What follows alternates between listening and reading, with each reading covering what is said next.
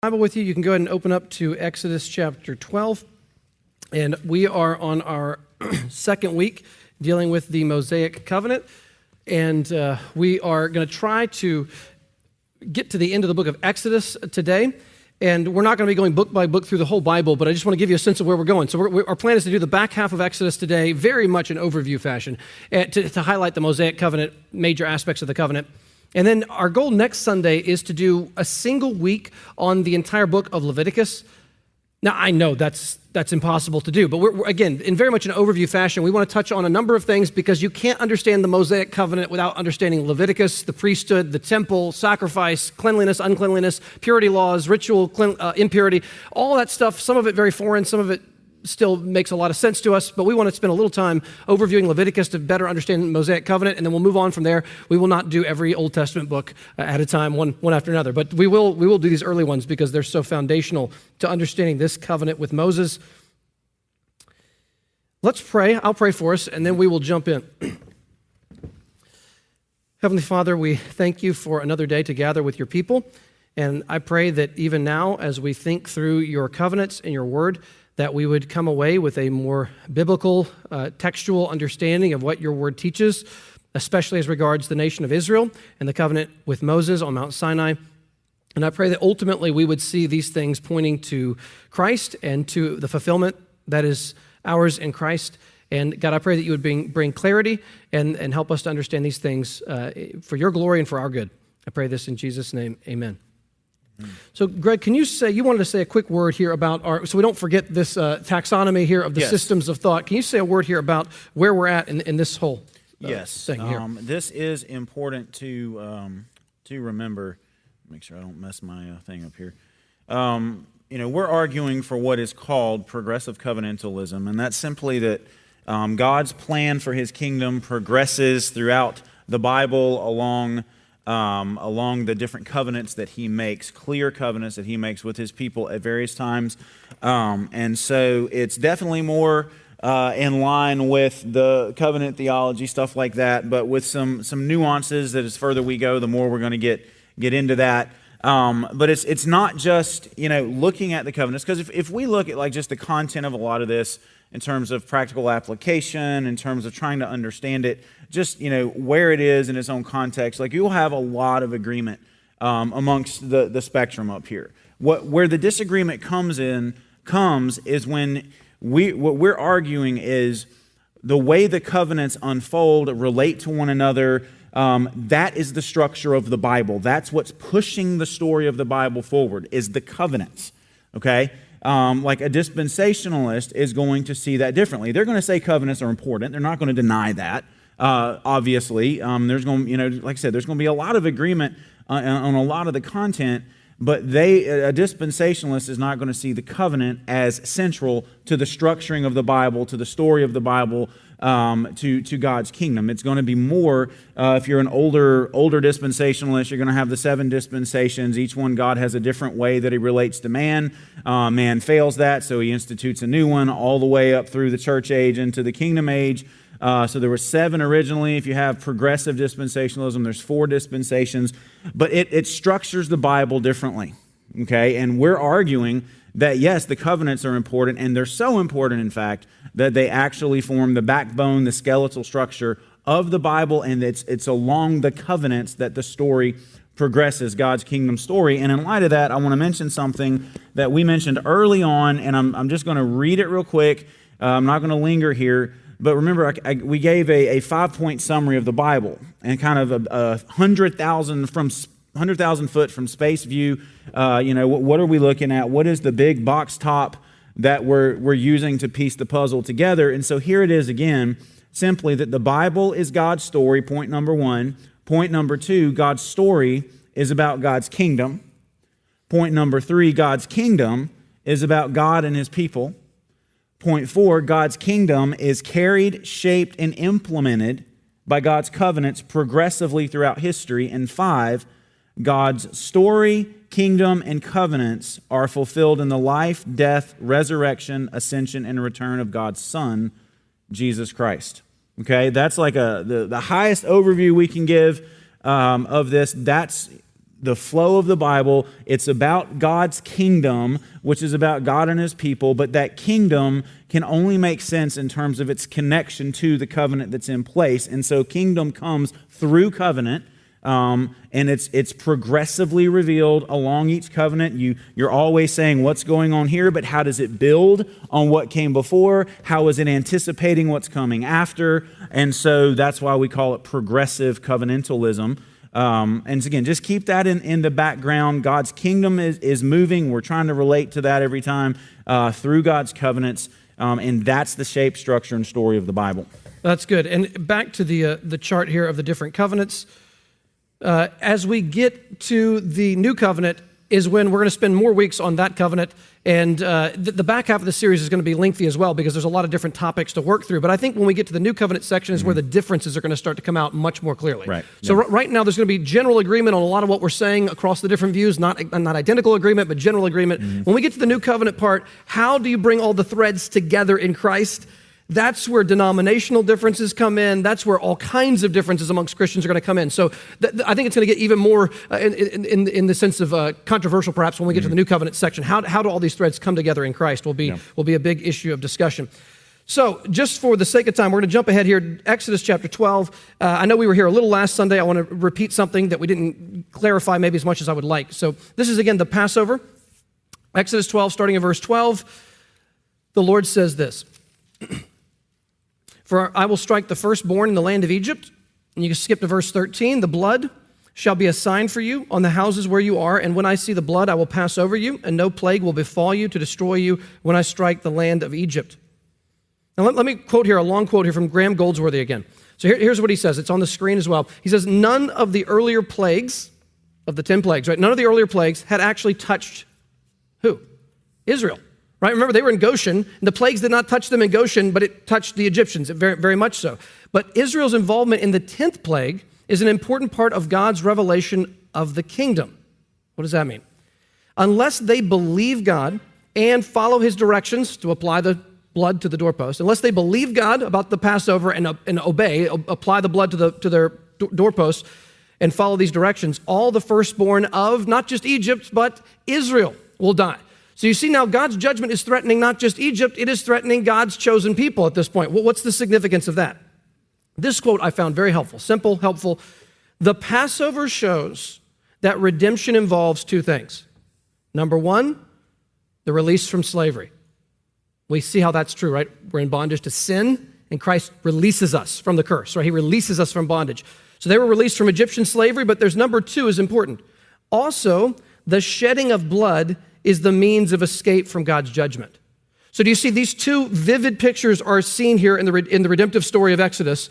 God needs to set his people free from bondage and death with a Satan-like, serpent-like Pharaoh over the people as an evil taskmaster. On the other side, it's not simply innocent people who need to be let free. It's guilty people who deserve God's judgment and wrath from the death angel who are being saved by the blood of the Lamb.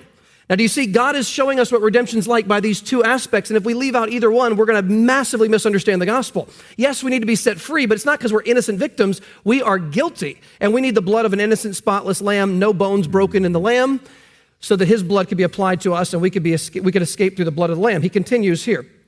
Redemption is God's act of judgment upon his enemies, whereby he retrieves his lost people and makes them his in the place he prepares for them. It is thus a supernatural act of salvation worked by God for a people powerless to help themselves. Interwoven with these events is a sacrificial offering, the slaying of the Passover lamb, which delivers Israel from judgment so they can go free. And if you flip to Exodus 15, just a page over or so, you see 14 is the crossing of the Red Sea.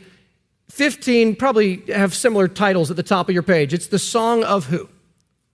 Song of Moses. And just, I want to mention this in passing. We could probably spend a longer time on this, but I'll just mention it really quickly. Exodus 12 to 14 is the redemptive event, right? Set free from slavery, saved by the blood of the Lamb, and now led out through the waters of the Red Sea, which Paul will later say represents baptism. It's amazing, amazing picture here. So they are baptized in the Red Sea. We're told that. 1 Corinthians 10 says they were baptized in Moses in the Red Sea. So they just got set free, saved by the blood of the Lamb, and then baptized. That's what just happened, according to the New Testament. And they come out through the Red Sea, and God has just miraculously saved them and drowned the Egyptians, the army. And what do the people spontaneously do in response? They sing praise to God for his redemption. And does that not form the pattern for what we do every single Sunday? I mean, a lot of religions don't sing. I don't know if you thought about this. A lot of religions, when they gather, there's no singing. There's no lifting up your voice in praise. There's no tearful songs of God's graciousness and goodness. There's a lot of religions with it. That just looks like a strange thing. You might have chants, you might have things like that, but singing is not as common. Why is it in the Christian faith for 2,000 years we gather together and what do? We hear about God's redemptive event in Christ, right? We've been saved by the blood of the Lamb. We've been set free from sin. We've been delivered out of bondage. We're heading toward a new creation. It's a new Exodus event. And then what do? We raise our voices in song. Because those who've been redeemed and saved by grace are going to respond with celebration, praise, and honor to the Lord. And that's why Christianity is so shaped by singing, by song. That's what we're about. So we see it here in seed form, and it's going to develop throughout the rest of Scripture. But the idea of singing to one another with psalms, hymns, and spiritual songs, singing, making melody in your heart to the Lord, that's in the New Testament, but it is rooted back in this redemptive event. Any thoughts here, Greg, on this? Well, thinking about the celebration, the rejoicing aspect of our worship of God, it just takes me back. When I was in college, speech communication was my major, and one of my professors was a very conservative Roman Catholic, and he talked about, he talked with his friends and stuff like that who would occasionally attend Protestant churches, and this is a general statement, but this was very telling to me. He said, the people in Protestant churches are always so happy. I was like, well, there's a reason why. We know what God has done. We know what we've been saved from. We know what we've been brought into, and it should produce joy. But that just, you saying some they don't sing, other churches, they're, not that there's not a seriousness to what we do, but there is a real joy. And like that has stuck with me. They're so happy in those churches. Like, amen, hallelujah. Like that's great because why? They get what Jesus did. They get who Jesus is, and it means something. Yeah, let me just read the tail end of Exodus 14. Very end there, if you look at verse 30, this is just a great blueprint for what we do on Sunday. Exodus 14, verse 30.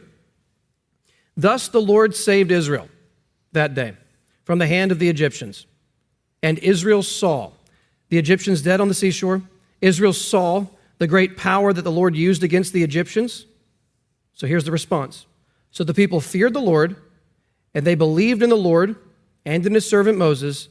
Then Moses and the people of Israel sang this song to the Lord, saying, I will sing to the Lord, for he has triumphed gloriously, etc. So that's the shape. Here, the Egyptians are going to be replaced by Satan and demonic powers. He has conquered them by the blood of the Lamb, right? He has ruled over them. And the singing is going to be with great passion and joy. It wasn't like Moses said, okay, guys, we got to willpower a song right now. Like we got to choose to sing. No, you couldn't hold them back from singing at what God had just done over the last couple of days in their life. They could not help but lift up a song in response to God's grace. And then if you look at the end of the song, all kinds of things could be mentioned here, but look at verse 13. You have led in your steadfast love the people whom you have redeemed. You have guided them by your strength to your holy abode. The people have heard, they tremble. Pangs have seized the inhabitants of Philistia, Edom, Moab, Canaan are mentioned in the next verses. Verse 17, you will bring them in and plant them on your own mountain. The place, O Lord, which you have made for your abode, the sanctuary, O Lord, which your hands have established, the Lord will reign forever and ever. So are God's people going to be in God's place, under God's rule and God's blessing? Yes, that's the redemption. We're going out of here, the wrong place, the wrong rule, and we're moving toward the true place under God's true rule, and that's what the people are praising God for doing. I know we won't read all these verses. 1 Corinthians 5, you probably know verse 7, Christ, our Passover lamb, has been sacrificed. But 1 Corinthians 10, verse 1, I do not want you to be unaware, brothers. This is the New Testament church, that our fathers were all under the cloud and all passed through the sea and all were baptized into Moses in the cloud and in the sea, and all ate the same spiritual food and all drank the same spiritual drink, for they drank from the rock that followed them, and the rock was Christ. So that's an amazing statement from Paul. So saying the Exodus is clearly a blueprint for what we ourselves are going to experience in Christ. Let me mention here. Okay, so last Sunday we mentioned some of these distinctives. The Mosaic covenant is distinct from, but in connection with, the Abrahamic covenant. It's temporary and ultimately leads us to Christ. But look at point number 3 again. I want to mention this in a little bit more detail. The Mosaic covenant is rooted in God's gracious salvation, But listen, its continued blessings are conditioned on Israel's obedience. And Greg, could you just, I know you already mentioned this last Sunday, but I want you just to repeat here with the map on the screen. Can you say a word here about the location of Israel in regard to the nations? Yes, I will be happy to. It helps to actually see this. Don't stand up much, but so yeah, remember we talked about you've got Egypt down here, major world power, and you've got the rest of the world up here. So you've got the Mediterranean Sea here, and you've got desert here. So there's really this one little strip of land through which the northern part can connect to the southern part, okay? And that's exactly Israel. So if people from up here want to get down here, they have to go through Israel, which means they're going to see Israel's worship. They're going to see their distinctives. They're going to see their food laws. They're going to see their dress codes and the things they do and they don't do. And it's going to intrigue them because it's going to make Israel stick out significantly from the people around them. And so remember, we talked about the foreigner coming in, the resident alien. How do they know about this? Well, because this is the highway between north and south, if you will. And so Israel is going to be made known to the world in terms of all their uniqueness. And so again, God providentially placed them in the most important spot in the ancient Near East, where the whole world would have to see what's going on in this tiny little country. I mean, Israel's this tiny little strip right here, and you've got all this massive everything here. This tiny little strip affects everything. That's excellent. So let me just continue on that point for a moment, because I think if you get this point, you get a lot of the goal of the Mosaic covenant in the Old Testament. Okay? So repeating a verse from last Sunday, Exodus 19, they get to the foot of Mount Sinai, and God says, "Now therefore, if you will indeed obey my voice and keep my covenant, you shall be my treasured possession among all peoples, for all the earth is mine, and you shall be to me a kingdom of priests and a holy nation." Remember, we argued that a priest stands between God and a sinful people? The priest represents God to sinful people and represents the sinful people to God. And this nation was meant to be like a priest amongst the world, inviting the nations to come know Yahweh, the one true God. Well, I want to back this up with a couple of texts. I'll add a little anecdote here. So this is the summer Micah turned one. So it's 2017 summer. I spent a lot of time on this issue, trying to understand Israel and the Old Testament role and whatnot. That summer, I spent a lot of time on this topic. And I can remember reading just Old Testament text after Old Testament text, trying to see it more clearly in the Bible, not just what people say. I wanted to see it in the text of Scripture. And I will never forget some of these texts the first time I saw them in relationship to this topic, because I was like, that really is what the Bible's saying. Like, this is truly what Scripture is teaching. The one that blew me away was 1 Kings 8. You could turn there if you want. This is when Solomon has become king. He has, remember, built that amazing temple for the Lord, and he's making this amazing dedication ceremony where he prays to the Lord. It's a long chapter. Oh my goodness, but it's a tremendously important chapter in about 100 different ways for understanding the Old Testament. And let me just read a portion here, two portions. 1 Kings chapter 8, Solomon's prayer. Let's start in verse 58. We're in the middle of a sentence. It's talking about the Lord inclining Israel's heart to him. So 1 Kings 8, verse 58, Solomon prays that he, the Lord, may incline our hearts to him, to walk in his ways, and to keep his commandments, his statutes, and his rules, which he commanded our fathers. Okay, real quick, is that the Mosaic law right there? So he's very clearly saying, let's walk in the commandments of God. That's got to be the Mosaic law. So God, help us, incline our hearts, give us the desire to be faithful to you, to obey all your commandments and statutes and rules. Help us to keep the law. Why? What's the goal? Verse 59. He continues praying, and may he, the Lord, maintain the cause of his servant, that's Israel, and the cause of his people Israel, as each day requires. So Solomon and Israel, maintain our cause, continue to help us, your people, as each day requires. So we obey you, the Lord, be faithful to us. What's the end goal? Verse 60. That all the peoples of the earth may know that the Lord, that is Yahweh, the name of God, that the Lord, Yahweh, is God. What? There is no other. So this is as close as you get to the center of the goal here. The goal is transformed people gladly submitting to Yahweh, obeying all of his commands by grace. And when they fail, there's a sacrificial system, but they're not to live in unrepentant sin, and the Lord is going to bless them. Remember? He's going to bless you in the marketplace, bless you as you plant your crop, bless you in your home, bless you over your kneading board, bless you everywhere you go. And the Lord is going to bless them spiritually, even physically. There's physical blessing incorporated in this. And as the Lord blesses Israel, what's going to happen? Going back to the map here, Israel is going to be like a shining light in this particular part of the world. And the nations from Egypt and all around, they will come in to Israel, and they will see, my goodness, this God is powerful. This God is majestic. This God is awesome. His people are different. We want to know this God. And that was the goal of Israel. Now, another text here, this should happen. Remember, it's a come and see in the Old Testament. Come and see what God's doing here in Israel. So look at verse 41 of 1 Kings 8. So same chapter, verse 41.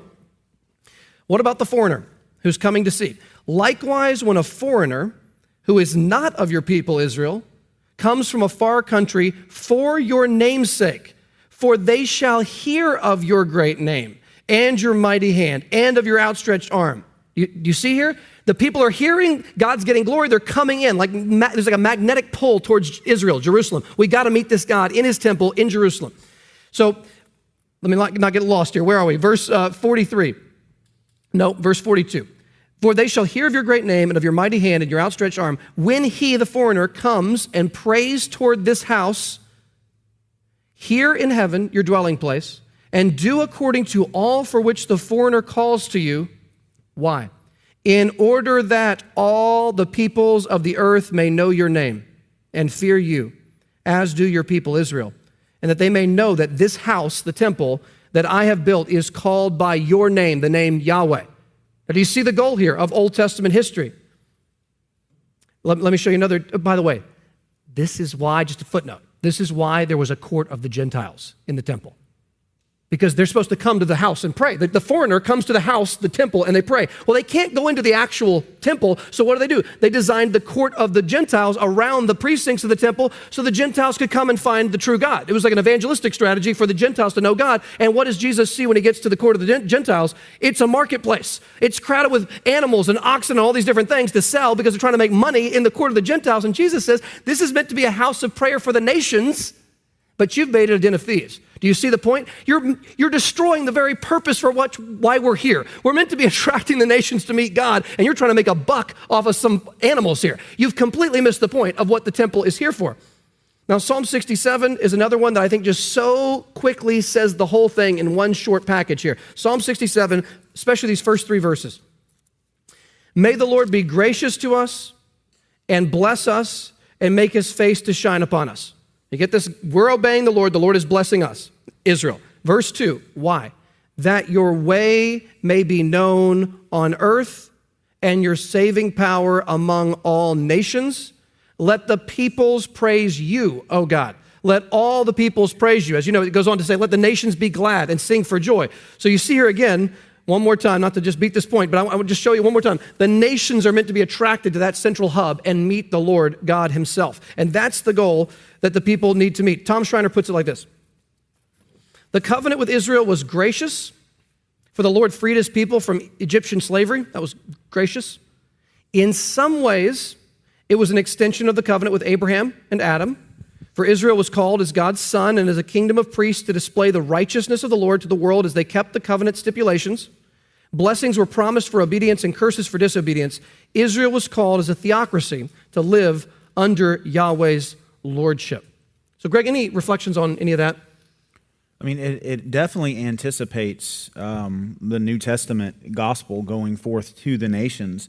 One of the things we've talked about, and it's something I'm still working on in terms of exactly how to phrase it, but it's like the Old Testament in some senses, and we talked about this at the end of last week, and we talked about like the church as the temple and stuff like that. The Old Testament in the Old Covenant lacked the mechanism really to for the nations to truly worship God, because they would have to travel all these hundreds of miles and go all these places to visit this one location. And it's not until Christ comes that the anticipation, the desire of the Old Testament for the nations to come and worship God, it can actually be fulfilled, because now, instead of an architectural physical building, everywhere believers gather is a temple where the world can go in and see the glory of God and be drawn to Him. Obviously, we go out into the world to preach the gospel, But, the world then comes in and they see the church. They see, humanity rightly relating to one another. Like, people of different backgrounds, social statuses, incomes, everything like that. Like that disappears when we walk in these doors. It's not that it's irrelevant, but we don't relate to one another based on the ways that the rest of the world relates to each other. We're brothers and sisters in Christ. We are equally heirs of all that God has promised, and that changes the way we interact. It changes the way we speak to each other. It changes everything. But the Old Testament lacked the mechanism for that, and now that the gospel has come, now that Christ has come, the way the nations are going to come in is clear. It's through faith in the Messiah, and then you gather together with like-minded people who have the same faith, and you worship together. It's an amazing, amazing thing. And so, we're always asking this question, how is this going to happen? How is this going to happen? Well, we need something greater than what we see in the Old Covenant for it to actually take place. Yes, and that's why missions is not an afterthought or an add-on in the New Testament. God didn't care about the nations. He just cared about Israel in the Old Testament. And then, in the New Testament, Jesus just sort of adds this thing out of whole cloth, just out of nowhere, the nations. Is that accurate? No. Genesis 12, I will bless all peoples of the earth through Abraham's family. That's the 12th chapter of the Bible. All the peoples of the earth will be blessed in your offspring. And then it traces out to Israel, and God invites the nations to come and see, like the Queen of Sheba, come and see. But then once Christ comes, the floodgates open, and now it's go and tell, have little temples all over the world, gathering in the name of Christ where people can come to know him. Yeah. Okay, so we've got to move a little quicker here for the second half. Here's just sort of an overview, borrowing some help from Peter Gentry. For the second half of Exodus, here's kind of a basic framework for what we're looking at here for this covenant to be ratified with Israel. So just real quick, Exodus 19, we arrive at the foot of Mount Sinai. 20 is the Ten Commandments. Peter Gentry was great on this. He said, the Ten Commandments are never once called the Ten Commandments in the whole Bible. Not one time. Not a single time. They're called the 10 words in the Old Testament, in the Hebrew Bible. In the New Testament, they're referred to as the commandments, but never once are they actually called the 10 commandments. They're called the 10 words. And I think he makes an important point here, actually, with this. Greg, a word about how the 10 words could connect us back in some way to Genesis 1. Yeah, there's a lot more that needs to be said on this, so we're not going to stake everything on this, but there's some merit to it at the very least. When you look at Genesis, the way it's structured, God speaks 10 times in the creation. And it's upon those 10 words that God speaks in creation, and the Lord spoke in this and all that. So God spoke 10 times, creation. God speaks 10 times to Israel. And in the same way that the creation and humanity is meant to live by, hang on everything that God says, how much more the people of God here in the nation of Israel to hang on every word that God says. And so, as in Genesis, God sets everything up. Everything's based on those 10 words. So here in Exodus 20 with the 10 words, the 10 commandments as we're familiar, like the entire obedience of Israel to Yahweh is based on these 10 words. And what's interesting is when you look at these 10 words, these 10 commandments, if you will, they're not given a specific context. Oh, in this situation, obey it. These are commandments that are left wide open. No matter where you are, no matter what time of day, not just this week, but next week, not just this month, but next month, not just this year, but next year, and so on and so forth, as long as you live, these commandments are binding on us, on the nation of Israel, I should say. And so there's something very unique about that. And again, there's connections that I'm not ready to make yet just because I hadn't studied it enough. But I think there is something there that's worth considering further. Yeah, that's good. So just to get the structure in mind, Exodus 20 gives you the 10 words, the 10 commandments. Then chapters 21, 22, 23 flesh out in sort of what they call case laws or judgments about the 10 words. Here's what that means. God gives you samplings of what might look like a court verdict. Like, okay, I'll give you one example here I have saved.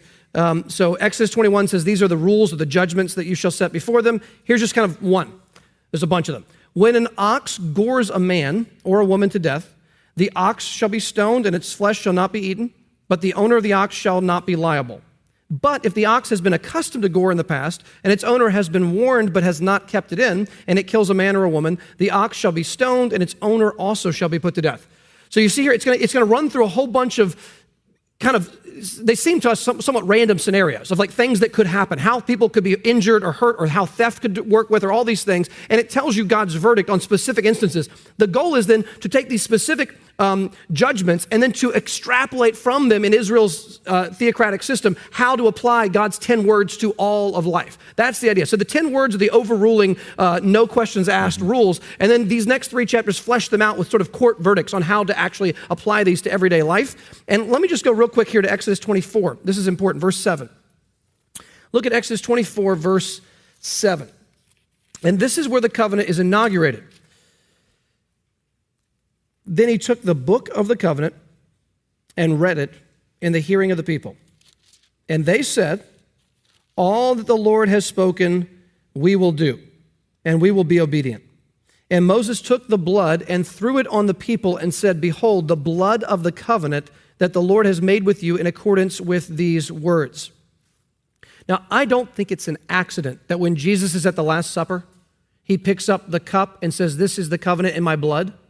Does that sound pretty similar there? The blood of the covenant. He calls it the blood of the new covenant, right? The cup of the blood of the new covenant. So you see here, the old covenant was instituted by blood, and now the new covenant will be instituted by the blood of Christ, right? The blood of the covenant. And I think there's an echo back to these words. But this is the moment when the Mosaic Code officially takes effect for the nation of Israel. And do they agree to all the rules? They fully agree. All that the Lord has spoken, we will do.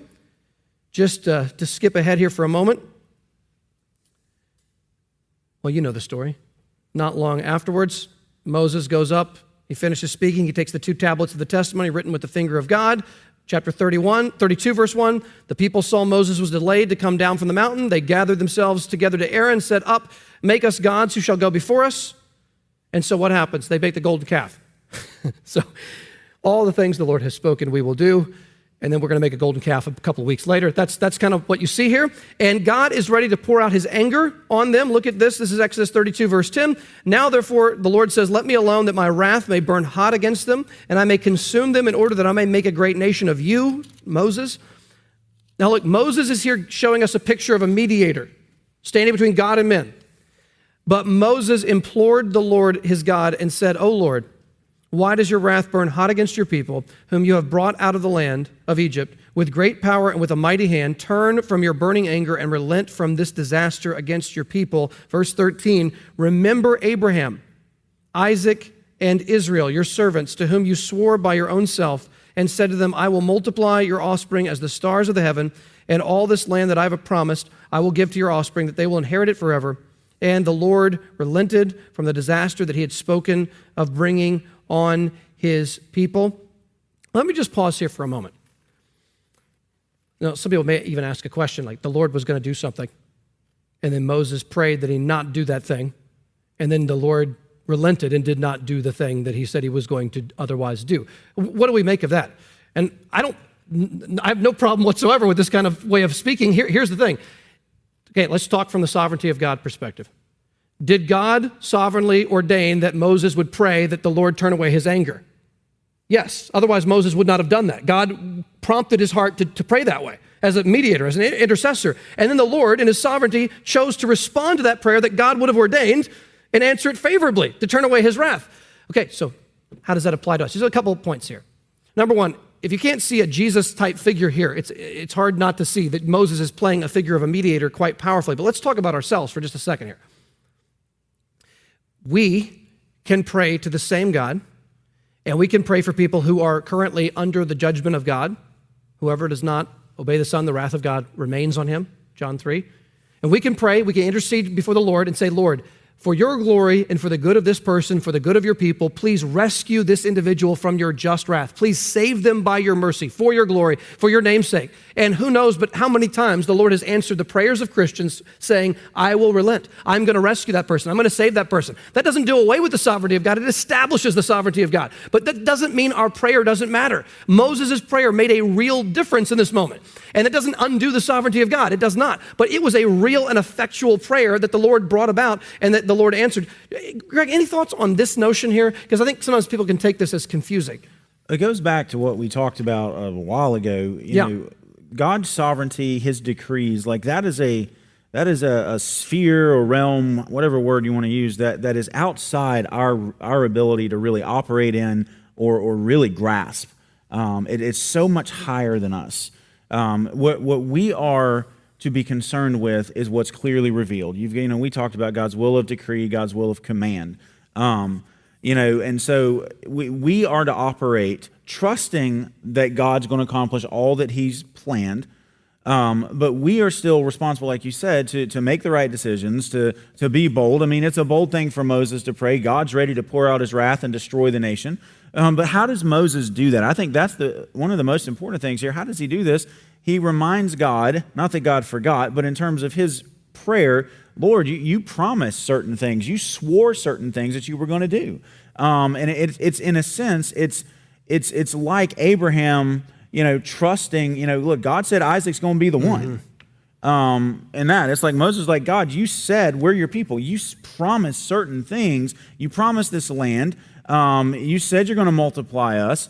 Lord, he's basically said, God, keep your promise. Remember your promise. And so from our perspective, this is where the sovereignty of God, if we understand it wrongly, will lead to really bad, like laziness and lack of engagement in our lives. Well, God decreed it. It's going to happen. He doesn't need me. Why even bother? And like that's what we would relegate to hyper-Calvinism.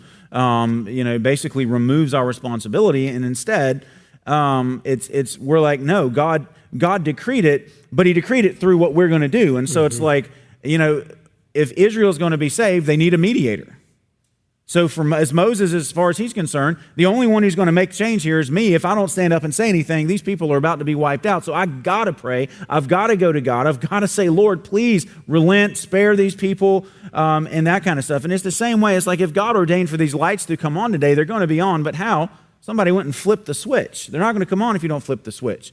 Israel's not going to be saved if Moses doesn't stand up and do what he knows he needs to do. And it's like we operate not in, well, God decreed it, therefore what I do doesn't matter. It's like, no, we know God's going to accomplish His plan, but we know what we're responsible for, and if we don't do what we're supposed to, we might not see what we want to see. That's the only way I know to look at it. And so it's like if we know God's for us, He's working all things together for good, go for obedience, man. Go all out because you know God's on your side. That's well said. And let's get this important part. If you're in your scripture, you can turn to Exodus 34. And this is the big moment. The end of 33, Moses says, Lord, show me your glory. God says, I'm going to put you in the cleft of the rock. I'll hide your face. You can't see my face and live. And here is where, again, Exodus is revealing the character of this God who's in covenant with His people. And this is one of the most important revelations of God's character in the whole Bible. And it's repeated, I don't know how many times, a dozen or more times in the Old Testament. Exodus 34, verse 6. This is just so central to understanding the God of the Bible. I'm going to use the word Yahweh because that's the word he's using here. Yahweh passed before Moses and proclaimed, so he's going to proclaim his name, Yahweh, Yahweh. So who is this God? The Lord, Yahweh. A God merciful and gracious, slow to anger, and abounding in steadfast love and faithfulness, keeping steadfast love for thousands, forgiving iniquity and transgression and sin, but who will by no means clear the guilty, visiting the iniquity of the fathers on the children and the children's children to the third and fourth generation. Let me just start with the negative side. Visiting the iniquity on the children to the third and fourth generation is referring to, I believe, the passing down of sinful habits through the father to the children, which typically goes to the third and fourth generation. I think that's what's being referred to there. Not that the children are being punished for the father's sin, but that the sin is actually passed down 3 or 4 generations. But let's look at the positive side here. I mean, this really blew me away I would say maybe a year ago, maybe less than a year ago. Dana Ortland was talking about the gentle and lowly theme, and he went to this text, and I'll tell you, this really was astonishing to me. God is going to tell you what He's like. I mean, imagine what He could say in this paragraph. Just think about all of God's attributes, His power, His knowledge, His wisdom, all that God knows and does and is. Of all the things God could tell you about Himself, He's got to boil it down to our level and give us a brief description. Who in the world would think that the opening word, just look at the third description, slow to anger. That absolutely is amazing to me. So when God is going to boil down, here's who Yahweh is. Let me describe who I am. Merciful, gracious, slow to anger. That is a remarkable description for God. Of all the things he could tell you about himself, I'm the God who is slow to get angry at sinners. That's who I am. That's just a remarkable. So God is demonstrating, is he showing that to Israel right now? He has every reason to obliterate the nation of Israel. And instead, he is going to be gracious and merciful. He is going to be slow to anger. He's going to show steadfast love to thousands. And I don't know, thoughts? I think this is so central to understanding the God of the Bible. Well, this also gets to, I'm going to drop some Tozer on us here, A.W. Tozer. Yeah. He made the statement, what comes into our minds when we think about God is the most important thing about us. And so just, evaluate right now, when you hear God, you hear the Lord, what comes into your mind? Is it what Moses says here, or is it something else? And, Moses wanted to see God's glory. He wanted to behold God. And this is what God says. It's interesting. He says he proclaimed the name of the Lord. So it's God saying, when you think of me, this is what you have to think about. And what is the first 4 things? He is a God merciful and gracious, slow to anger, abounding in steadfast love and faithfulness. I mean, is that the picture that comes into your mind when you think about God? That's what God wants you to think about. If you're his children, that's what he wants you to think about. Gracious, merciful, slow to anger, abounding in steadfast love and faithfulness. And the reason I say that is we have so many different thoughts that invade our minds throughout the day. And we, as sinners, we are reflexively bent towards not thinking the right thoughts about God. And even as Christians, we have to be on guard against how we can have a distorted view of who God is. Do you view God as just out to get you, waiting to drop the hammer at any little mess up that you have? It's like, man, I'm going to bless you, but if you mess up one time, I'm going to get you. That's not what God wants us to think about him when we think about God. He says, he's telling us the exact opposite. And the reason why that matters is that's like what the gods of the nations are. There's gods that are fickle and you hope you've done enough. And man, if I mess up, he's going to get me, zap me. I'm done. I can't mess up at all. And God says, I'm a God merciful, which means he takes pity on us. He's ready to help us. Gracious means he's going to deal with us contrary to what we deserve, not by what we deserve. Slow to anger, as Mark said, abounding, overflowing. It's just gushing out. Steadfast love and faithfulness. That's what I honestly think we have to preach that. This is who God is.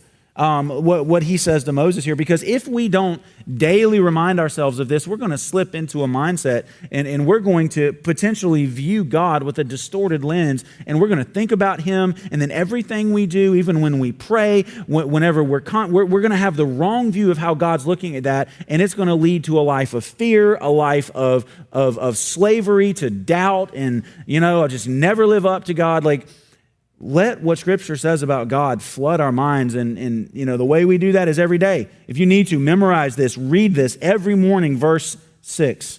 Just read it every morning and say it several times just to make your mind get saturated with it, because this is how God wants us to think about him. This is the first thing he wants us to have in our minds, that he is merciful, gracious, slow to anger, abounding in steadfast love and faithfulness. Yeah, and I don't know if I have time to add this. A parallel text makes me think that when it says steadfast love for thousands, I think that probably means for 1,000 generations. Here's why I say that. The parallel text in Deuteronomy 7:9, I think, makes that clear. Just real quick. Know therefore that the Lord your God is God, the faithful God who keeps covenant and steadfast love with those who love him. Does it sound familiar? And keep his commandments to 1,000 generations, and repays to their face those who hate him. So I think I think the 1,000 there is referring to 1,000 generations. And if that's true, then do you see God's disproportionate bent towards mercy? He visits the iniquity on the ungodly to 3 or 4 generations. He gives his steadfast love to 1,000 generations. That's how disproportionately God leans toward mercy. God, I think the Puritans would call God's wrath his left-handed deeds. Now, I'm left-handed, so I can say that, okay? God's left-handed deeds. In other words, God, put it this way. In the Bible, God is said to be provoked to wrath over and over again, right? You have to look that up. Provoked to wrath. Not once is God ever said to be provoked to mercy. And yet in the New Testament, we are called to provoke ourselves to love and good deeds. We're the opposite of God. You see that? For God to bring wrath, he has to be provoked. He doesn't find just kicks and delights in that. That's not what gets him going. He doesn't like that. He delights in mercy and steadfast love. That's what God loves to do. But God will bring justice if he must, but he must be provoked to judgment.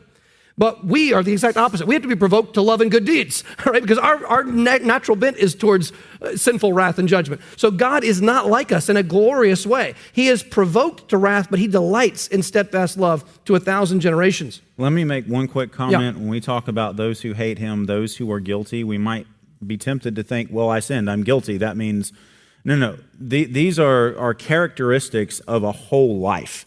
Like, think unrepentant person, someone who, when they sin, they don't care.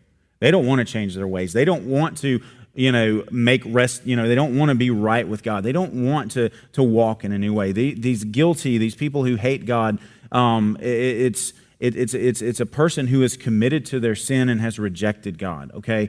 Like, we have to keep that in mind, because if we use the wrong understanding of guilty, because we could, technically say every time we sin, we're hating God.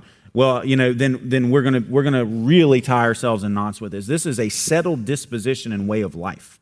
Okay, this isn't talking about someone who's broken over their sin, someone who is trying to daily walk with God and confess sin when they do, but also forsake it, mortify it, repent from it. Like, it's not talking about that. It's a settled disposition and a trajectory of life that is opposed to God. Okay, because we're all guilty when we sin of our sin. We all, in that moment, like, we're not doing that sin out of love for God. It's a hatred of God and a love for the sin. But it's not characteristic of the totality of our lives. So we have to keep that in mind. Otherwise, you're going to be tied up in knots, and you're never, ever going to be able to enjoy the love of God and the grace of God, because every single little thing you do that's not right, you're going to be like, well, I'm guilty, I must hate God. And you start to question, can I even be saved? And it's a terrible process to even go down. No, that's a good point. So let's finish Exodus. Let's jump to the last chapter, Exodus chapter 40. If you saw our outline, chapters 25 to 40, that's a big chunk of Bible, is basically about building the tabernacle, right? 25 to 40 is, with the one interruption of the golden calf in the middle, 25 to 40 is nothing but tabernacle instructions and then the making of the tabernacle. So Exodus 40, this is how the whole book ends. Verse 1. The Lord spoke to Moses, saying, on the first day of the first month, you shall erect the tabernacle of the tent of meeting. You shall put in it the ark of the testimony. You shall screen the ark with the veil. You shall bring in the table and arrange it. And you shall bring in the lampstand and set up its lamps. You shall put the golden altar for incense before the ark of the testimony and set up the screen for the door of the tabernacle. Skip to verse 16. This Moses did according to all that the Lord commanded him, so he did. In the first month, in the second year, on the first day of the month, the tabernacle was erected, verse 33. So Moses finished the work, verse 34. Then the cloud covered the tent of meeting, and the glory of the Lord filled the tabernacle, and Moses was not able to enter the tent of meeting because the cloud settled on it, and the glory of the Lord filled the tabernacle. Greg reminded me of a great cross-reference here. It's on the screen, Psalm 68, verse 17. Listen to this verse. The chariots of God are twice 10,000, thousands upon thousands. The Lord is among them. And look at that. Sinai is now in the sanctuary. Do you see what's just happened in Exodus? When they get to Mount Sinai, the glory of God's up on the mountain, and now the glory of God is in their midst, dwelling among them. It's not much different from John 1:14. The Word became flesh and dwelt among them. So you've got this blazing fire on the mountain, and only Moses can draw near.